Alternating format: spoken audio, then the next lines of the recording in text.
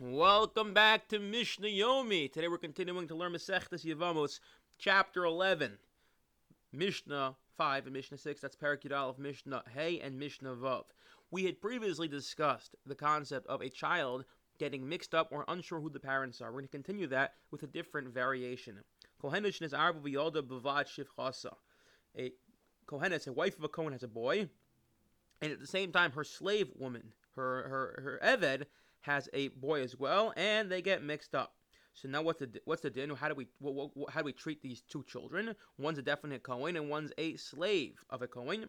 So they both may eat truma because both a Kohen and the Kohen's household, including the slaves, can eat truma. So that's good. However, but they receive only one portion of truma at the threshing floor. That is, if you recall from previously, we say unless you're an actual Kohen, a male Kohen, that is, you cannot go to the threshing floor and collect truma. We were concerned that a woman, if she collected directly and then she were to get divorced, the farmer wouldn't know and he'd give her truma when she wasn't eligible for it. So they made a rule that only the male Kohen can get it. The same applies to an Eved as well. So long as the Eved, the slave, belongs to the Kohen, they can eat truma. But we're afraid that, let's say the Eved is sold or freed, and they go to collect truma, the farmer doesn't know that they were emancipated or that they were sold, and he'd give them truma when they're now no longer eligible to eat it. Fine. Also, both are not allowed to come in contact with dead. That is, a Kohen's forbidden to come in contact with, become impure, come in contact with a dead. And since one of these is a Kohen and one's a doubtful Kohen, one's not a Kohen, and we're in doubt which one is which, both of them have to take the stringency of not becoming tummy to dead bodies. They nosin nashim, and they may not get married to any woman. Being ksheres, being pasulas, whether they are not kosher. Excuse me, that. Whether they're kosher or not kosher, because shivcha can't, Eved can't marry a regular woman. Fine. Hegdilah Tarovis, what happens as they get older, and when they get older, the slave is freed. So a shichuzeh, and they get free, or they free each other, as in we don't know which is which, so we basically say both of them, we're going to free both of them. No say noshim ruyas lekahuna. They both may marry kohanim, but only those fit for a kohen. That is, they can't marry a grusha, a divorcee, or a geora as a convert, because one of them is a definite kohen. So we treat both of them with this stringency. And they continue in the they continue that they can't become in contact with a dead body. However, if they do become in contact with a dead body intentionally, we don't give them malchus, we don't lash them, because we only give malchus when there's definite prohibition that's taking place, a definite violation. And here it's not definite because one is really permitted, we just don't know. Okay, now, once they're freed, they can no longer eat truma because one of them is no longer Kohen, or no longer within the Kohen's house. Obviously, the one who's a Kohen is always a Kohen. The one who is a slave no longer lives in the Kohen's household, so not eat truma, so they both can eat truma. But if they do eat it, we don't make them pay the principal and the fifth, and an additional fifth. Normally, if someone were to eat truma, we discussed this when we learned Israel, not only do they pay back the principal of the matter, as in the value of the truma they ate, but also they add on a fifth as a punishment. We don't require that. Vein cholken alagaron, and did not receive a portion of truma at the threshing floor because they're not allowed to eat it. However, they may sell the truma to a kohen, and they can keep the money for them. It's not the money doesn't take on the properties of truma, where it has to be given to kohen, but here they can keep it. Similarly, vein cholken kachim mikdash, did not receive a portion of the sacrifices in the mikdash. We don't give them, that is, the portion is like when they brought all the sacrifices, the hides went to the Kohen. That actually was how they made their livelihood, or part of how they made their livelihood. They don't get that. We don't give them from the sacrifices. But we don't remove the sacrifices from their possession. This is we're talking about a different concept. That's the bechar, the 10th animal, the 10th animal, but also the bechar is the firstborn, belongs to Sheva Kahuna. However, it doesn't belong to the Kohen in the way that truma does, where truma essentially say it's mamun gavoa, belongs to heavens. It just happens to be the property of the non-Kohen, and all he has to do is facilitate getting it to the Kohen. By bechar, it really belongs to. It's a monetary claim that the non-Kohen, have to give it to the Kohen, which means this is one of the most famous sugyas in Shas. Which means that because we're dealing in the world of money and not in the world of kachim, so the Kohen has to have definite proof that he's a Kohen in order to remove money from his friend. The same way, if I were to owe you money, you have to prove that I owe you money. And if you can't prove it, so we say it belongs to the person who's holding it. It's called muchzik.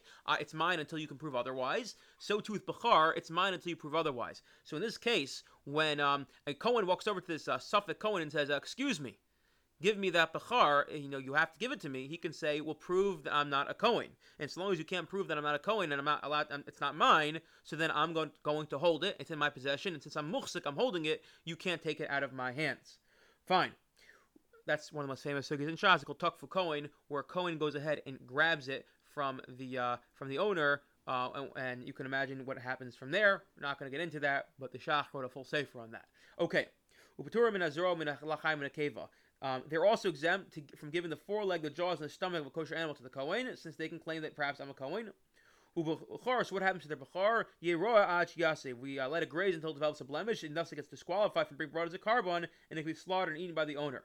So basically, to sum it up, we give them all the stringencies of a Kohen and the stringencies of a Yisrael, and we don't let them have the leniencies. Okay, Mishnah Vav. That was a little long Mishnah, and I'm sorry, Mishnah Vav is going to be a little long as well.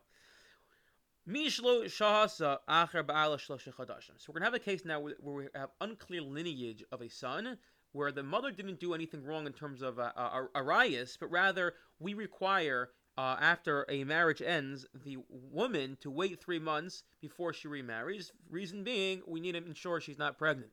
And within 3 months, you can hook her Uber, we can tell if she's pregnant or not. Well, this woman immediately remarries within 3 months, and now a child is born, and we're unsure, is this a child from the first husband, who may be dead or divorced, or is this a child from the second husband who's born a little premature? So again,